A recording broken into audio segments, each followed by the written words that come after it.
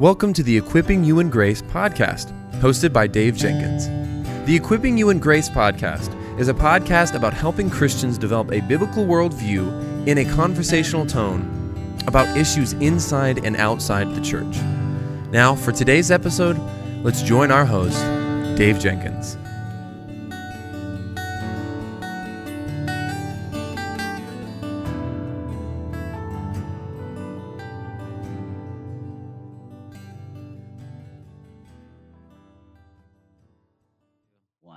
All right, guys. So welcome back to the Equipping You in Grace podcast. My name is Dave, and I'm the host for this show. And with me today is my friend, Guy Waters. Guy, welcome back to the show. Thank you for having me, Dave. It's good to be with you again. I know. I think this is like the third or the fourth time I've had you on. I can't remember. I should have looked. I will need to have you punch my card afterwards so I can get my prize. Yes, your frequent visitor card. I should make one of those, and then every time frequent guest comes on, they can punch their card. So, that's a good idea, brother. Well, anyway, can you catch us up on what's going on in your life, marriage, ministry, and any ministry projects you're working on? Sure. So I'm continuing to serve at Reformed Theological Seminary at the Jackson campus, and as of June began to serve as academic dean. So I'm continuing to teach, but also serving an administrative role in Jackson. I had been serving as dean of our two Texas campuses, so I was basically swapping one assignment for the other. And we're in the middle of our semester, and I'm remaining active, writing and serving in the church. My family is growing, as every family is growing. Our oldest daughter has graduated college, has started a job out west, and my youngest daughter's first year of college, and so that's been a good transition for her. And then our son is smack in the middle of high school and enjoying it. So it's a good season of life. Oh, wonderful, brother. So glad to hear how the Lord is at work in your life, and thankful for your life and all that you do for the glory of God. So can you tell us about this book, The Sabbath is Rest and Hope for the People of God, why you wrote it, and how you hope it'll be received? Sure. Well, I agree, Dave, with your earlier sentiments about this series. I think the Short Studies in Biblical Theology series has really done a good job, and I commend the editors, Miles Van Pelt and Dane Ortlund, for their good work here. And I'm honored to be part of it because they've got a constellation of fine authors and fine topics.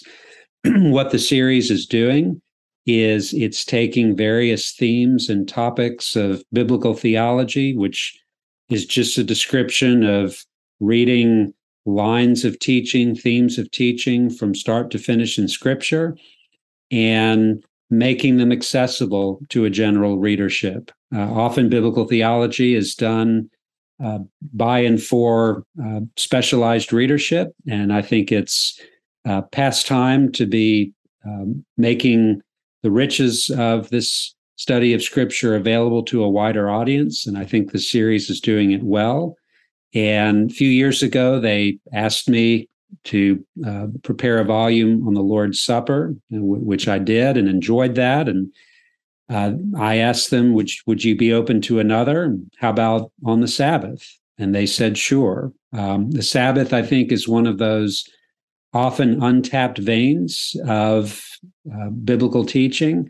And it offers so much in terms of helping us to understand the structure of Scripture, the teaching of Scripture, and it has so many implications for the Christian life. So when they gave the green light, I was thrilled, and the book is the product of that. I think you're absolutely right. And, as I was reading this book, I was reminded of a situation when I was living in Idaho and teaching through John in a small group. And man, when I got to the part on the Sabbath in John's Gospel, I hadn't gotten hardly any pushback, but as soon as I started talking about the Sabbath and the history behind it and those kind of things, boy, I hit a nerve. We'll just call it that way. Right. And I was frankly shocked at some of the response.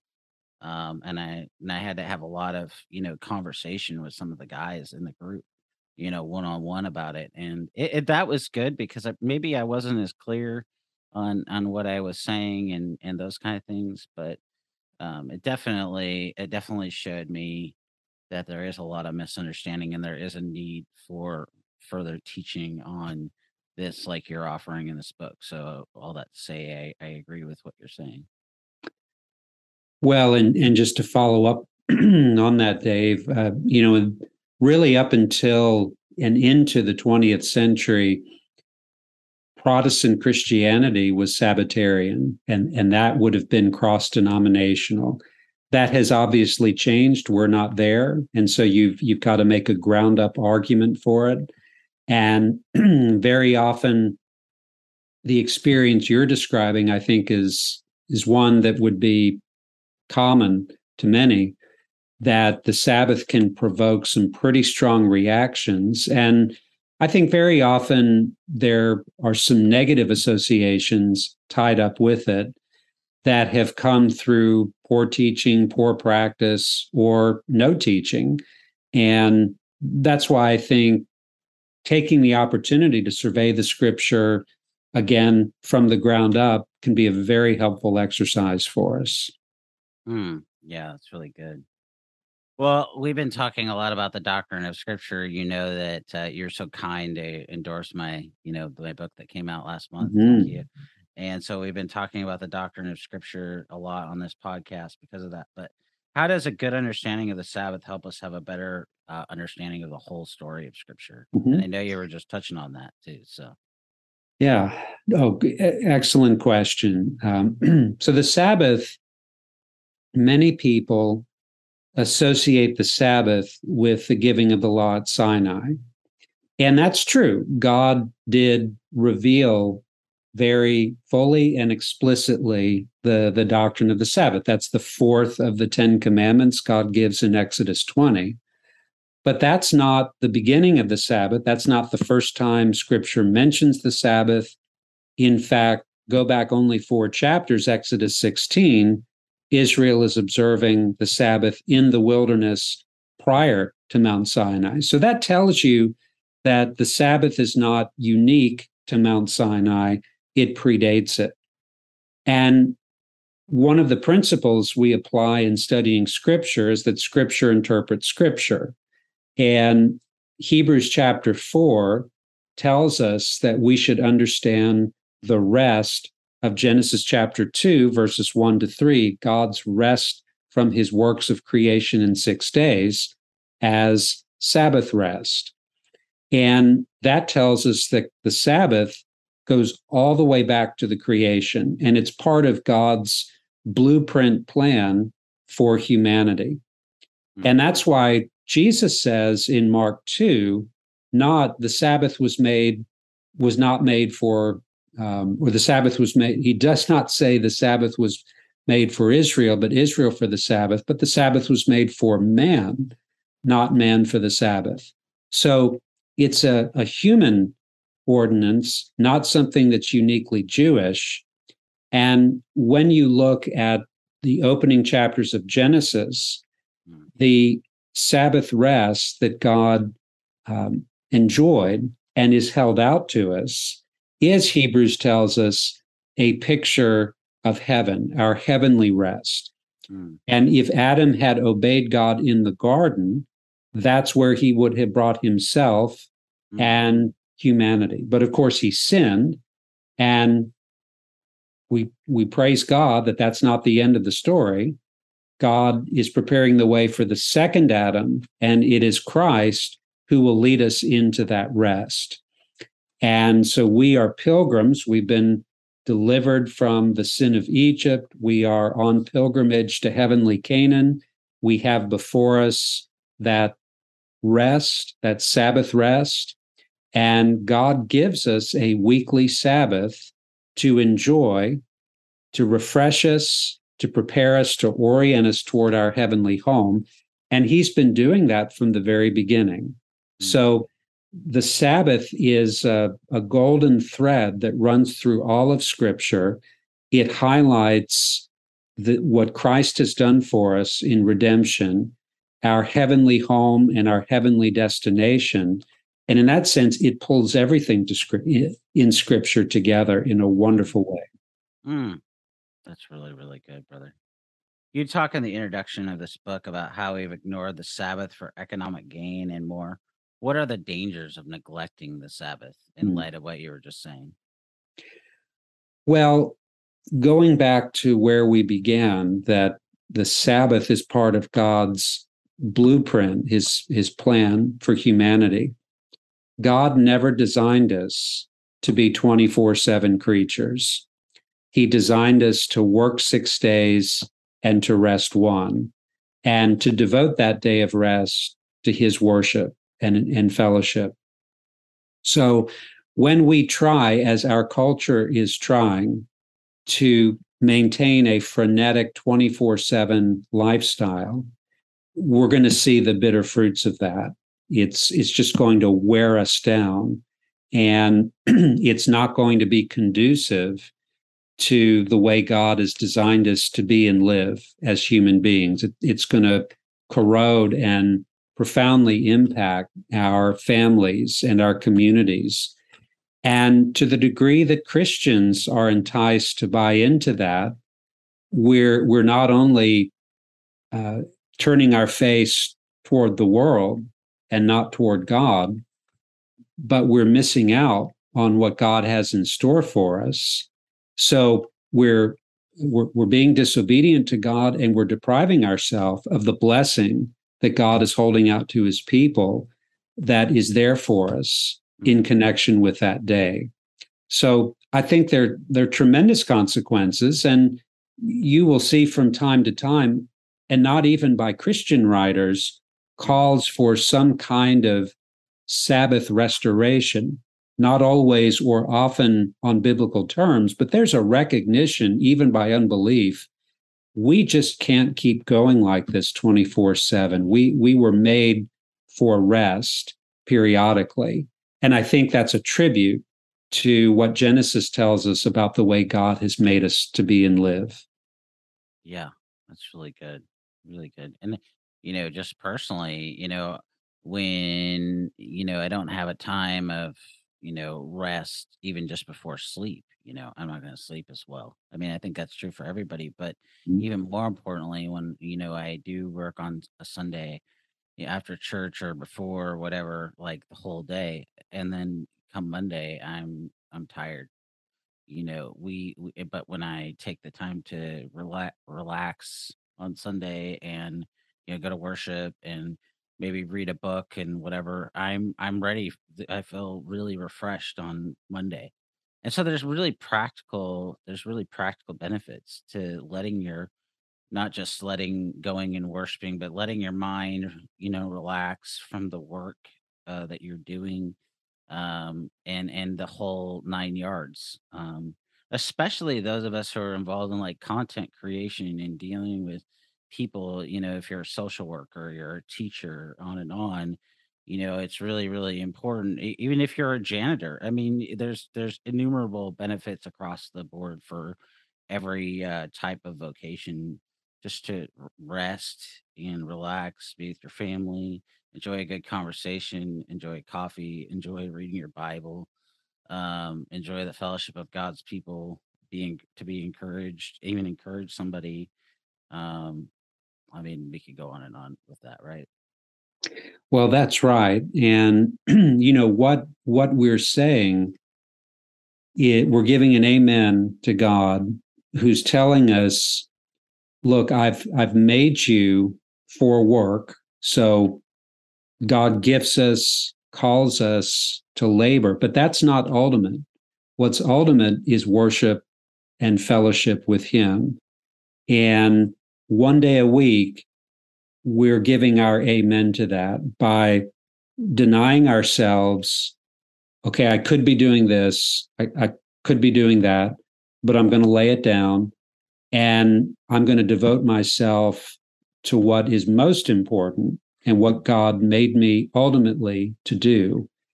And we find, just as you testified, Dave, that there is physical, mental, emotional, spiritual refreshment that comes from that, so that we are ready to leap into Monday morning and get back to work. And it's a wonderful time to be investing spiritually in our families, our fellow believers, our churches. And what a great example, those of us who are parents, we can set for our children. Okay, religion, the gospel means something to mom and dad, that they're willing one day a week to set what they're doing the other 6 days down and to take this up. And you just have to think that's going to be a powerful message to be sending month after month, year after year to a young person. It's a needed message too. Really, really needed. Well, how do you respond to somebody, or I should say it this way, what would be your response to somebody Mhm. that says that obeying the Sabbath is legalism? Well, there's no question that legalism gets caught up in Sabbath observance. You see that in the Gospels, in the way that Jesus rebukes the Pharisees. I think we want to be very clear in defining legalism. Legalism can be a stick that people beat other people with, and we've got to be very careful with our definitions. We want to say, in the first place, that law keeping is different from legalism, that the commandments of God are not burdensome. Christ's yoke is easy, his burden is light. If you love me, he says, keep my commandments. Faith works by love. God saved us for good works. I mean, all of those scriptures and many more remind us that Christians have to do good works, not to save ourselves. Quite the reverse. We've been saved by the work of Christ alone, but we are saved for good works. That's how we adorn the gospel of God, our Savior. That's how we tell abroad what a great God we serve. So law keeping is not only good and useful, it's necessary for a Christian. It's not optional. Well, when we say law keeping, we mean keeping what God has commanded us in Scripture. And the Scripture is equally insistent. You don't follow the commands of men. Jesus rebukes Pharisees for teaching as doctrines the commandments of men. We're bound to keep God's law, not human ordinances. And that helps us to clarify what legalism is. Legalism is not following God's law. Legalism is taking up human ordinances. And legalism would be substituting a human command for God's command. Or legalism can be misusing God's law, as though God's law were in any way to justify us before God. So legalism is a very subtle thing, and there's no Christian who's immune to that temptation. I don't think there's any one of us who's never fallen into it if we take God's law seriously. But we need to be careful not to elide legalism and law keeping as though they're one and the same thing. So, to your original question, is Sabbath keeping legalistic? Well, no, to the degree that God has commanded it, and therefore it is something we must observe. And we can talk about where we find that in the New Testament, particularly. Yeah. But if the Sabbath is God's commandment, then we have to keep it. Can Sabbath keeping become legalistic? Well, yes, if, like the Pharisees, we overlay God's law with all sorts of human commands and rituals and ordinances that God never commanded. Or if we think that keeping any of God's laws merits favor or acceptance before God. Yes, that's legalistic. So we've got to be careful here with our definitions, but the bottom line is Sabbath keeping is what God has required of us in Scripture.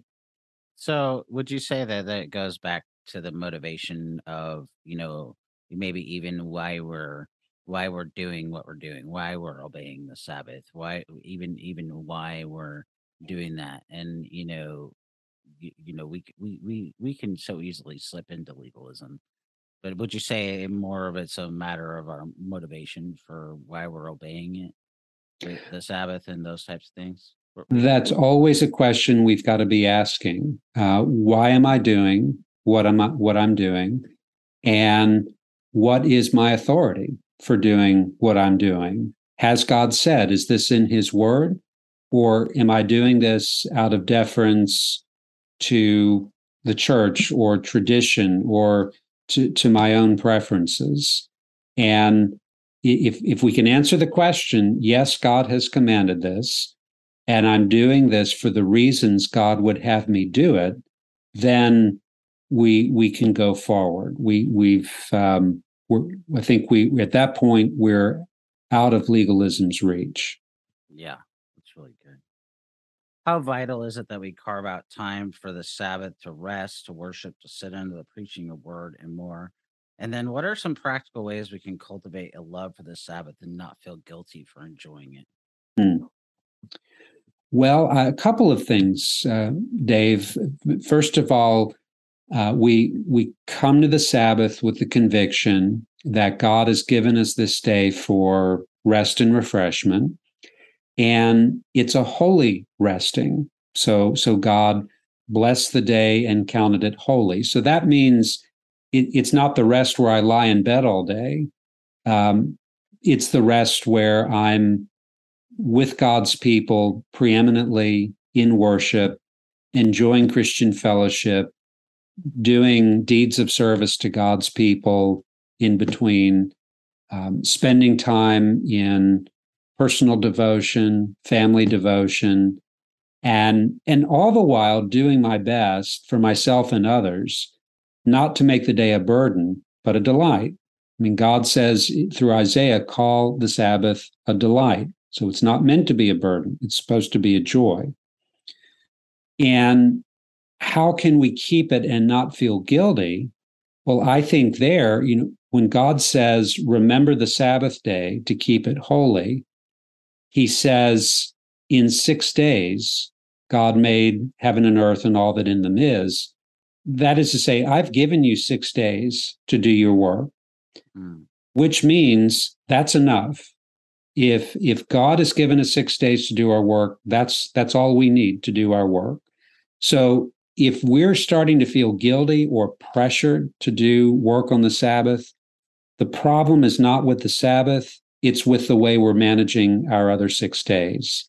And we need to go back and reevaluate the way we're using those 6 days and allotting our time.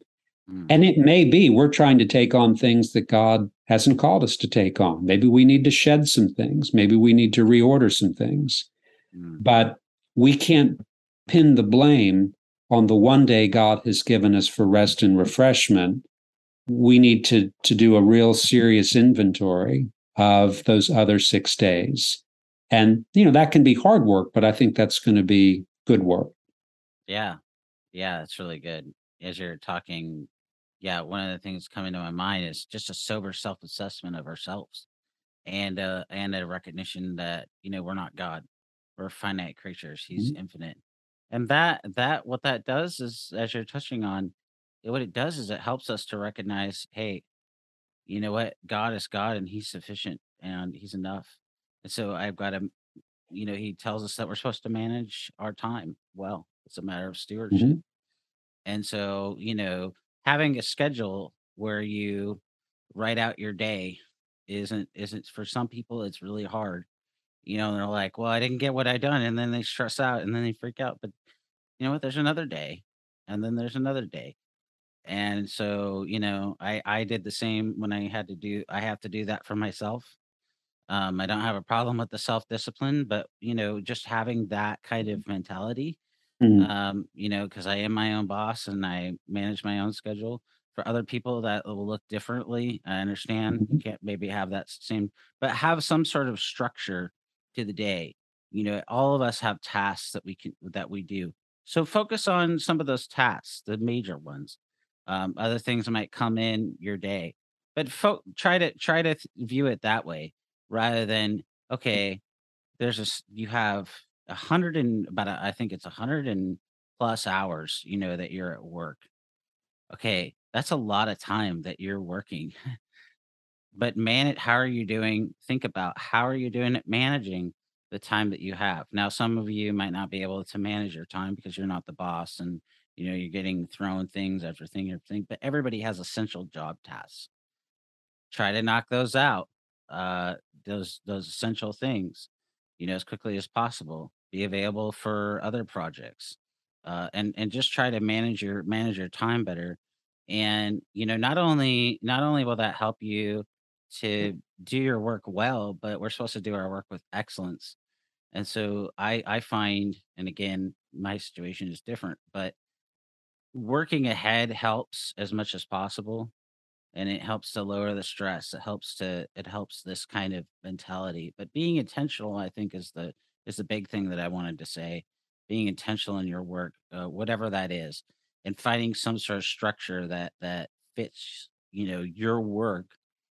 Don't take everything the example that I'm using, because, like I said, I'm different than everybody in everybody's situation. Take the principle of intentionality and take the principle of finding a schedule within the work parameters that you have, and then be use that with the goal that the Sabbath, you're going to have it off to rest and to enjoy and to spend time. And um I have had, in this way, I've had to rediscipline myself, and to be more purposeful and intentional, so that even on Sunday or even on a Saturday, I don't have all the heavy things going into Sunday that I've had in the past. And that's been so helpful, helpful for me, helpful for my wife, um, helpful to have more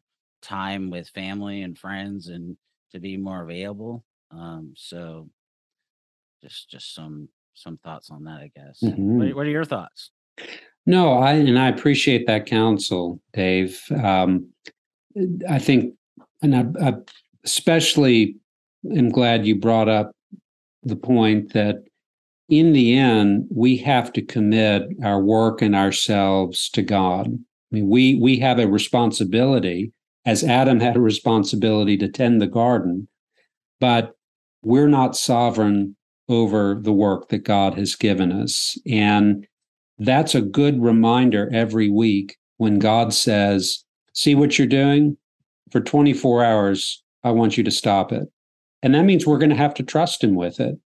And things are going to go unfinished. We'll have to carry them over next week. But God is saying, will you trust me with it? And that's a good exercise for us week in and week out. Okay, I can trust my work to God. God is Lord of my time. I'm not Lord of my time. Now, and I also appreciate you were speaking particularly, Dave, to those like yourself and like me. We have a lot of control over our schedules. A lot of people don't. But I think there are still ways, as you were suggesting, that even those who don't have a lot of control over their schedule can still apply this principle and get spiritual benefit from this principle. I mean, we should also say, and I mentioned this toward the end of the book, there are certain professions that are just going to have to work on Sunday. I don't want to live in a world where I can't go to the hospital on Sunday if I need to. I don't want to signal to all the bad guys that police officers are not working for 24 hours because we're going to get a spike in crime. Oh So yeah. you need medical personnel and law enforcement. They're just certain works of necessity, as the phrase goes, that have to be done. And so we recognize that. It doesn't mean if you're a Christian that you're going to say, I'm going to skip church forever so I can do those things. But if you're called in, then do them with a good conscience. But I think most of us are not in that category most of the time. And so whether we have a lot of control over our schedule or little control over our schedule, that principle is still going to apply. And it's a good weekly reminder of who is Lord over our work and who is Lord over our time. And I have found myself that when you commit your work to the Lord for that one day, you will find blessing, sometimes unexpected blessing, but the Lord is not teasing us. He really is working for our good, and He will show that as we take Him up on His command to set apart our work each week for a day and devote that day to Him. That's really, really, really good. And I appreciate that clarification because that's a good and a necessary qualification that you made, because you don't want anybody listening that might be a politician a politician or a fireman or a civil person working in the civil sphere or the governmental sphere, and they might have to, work on Sunday. We don't want them to feel like, hey, I'm less than or anything. So what you said is really, really important. And I appreciate it. Well, brother, I know you're not on social media really. I know you got a Facebook page that you never use, but you don't even have, I don't even think you have your own website, right? I do not. I'm Yeah. struggling to enter the 21st century. That's all right, brother. We still think a lot of you. So where can people go to learn a little bit more about you online, brother? Sure. Well, you can go to the RTS website, rts.edu, and the publishers that have been kind enough to carry my materials, Crossway, Ligonier, PNR, and others, will have information. Amazon will carry a listing of the books that I've written or published, and you can go on there and get more information. So I'm not without any presence on the web whatsoever. Yeah, and you've written a couple of very helpful articles for Servants of Grace too, and I appreciate that very much. So Yes, you've been kind enough to have me, and you can check me out there as well. yeah. Well, just as we wrap up, and as I always say, there's always a lot to talk about, Mm. and that's especially true with this subject. So, Yeah. just as we wrap up, do you have a few takeaways for those who listen and watch the show? Sure. I think just to go back to where we began, Dave, the Sabbath can really provoke strong responses in people. But I think as you look at the whole scope of Scripture, seeing that God's people have always taken a day for worship and rest, Old Testament and New Testament, last day of the week in the Old Testament, first day of the week in the New. And that's something we see from Genesis to Revelation. We're going to spend all eternity together in the worship of God, that we ought to give the Sabbath, I think, a fair hearing, and we ought to take up God's challenge at this point and to remember that this is not something God has given us to burden us or crush us, but it really is for our joy and for our refreshment. And we need it. I mean, God made us, He knows what we need. And so let's take Him up on it. And you will not be disappointed, I guarantee. That's wonderful, brother. Very, very well said. Well, guys, we've been talking with my friend Dr. Guy Waters about his new book, "The Sabbath is Rest and Hope for the People of God." I want to encourage you to go and pick it up, and pick up a few his other volume, as he mentioned, on the Lord's Supper. We have had him on, so you can go back and listen to that, but you can also go pick that up. And I would encourage you to pick up the rest of the books in the series. They are excellent. They will help you no matter where you're at education wise, I can tell you, I'm very well educated and I have learned a lot from all of these books. So you will find benefit for your soul and for your growth in the knowledge of God's word. So, brother, thank you for your labors and your work, and may God bless you and keep you. Thank you, Dave. It's been a pleasure to be with you. Good to have you always, my friend.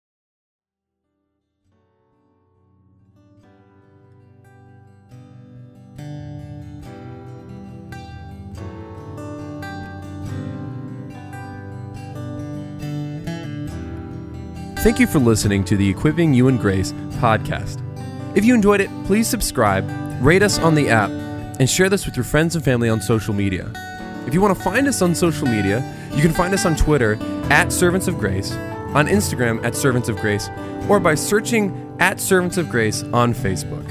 You can also find this episode and many others like it on the front page of our website, servantsofgrace.org.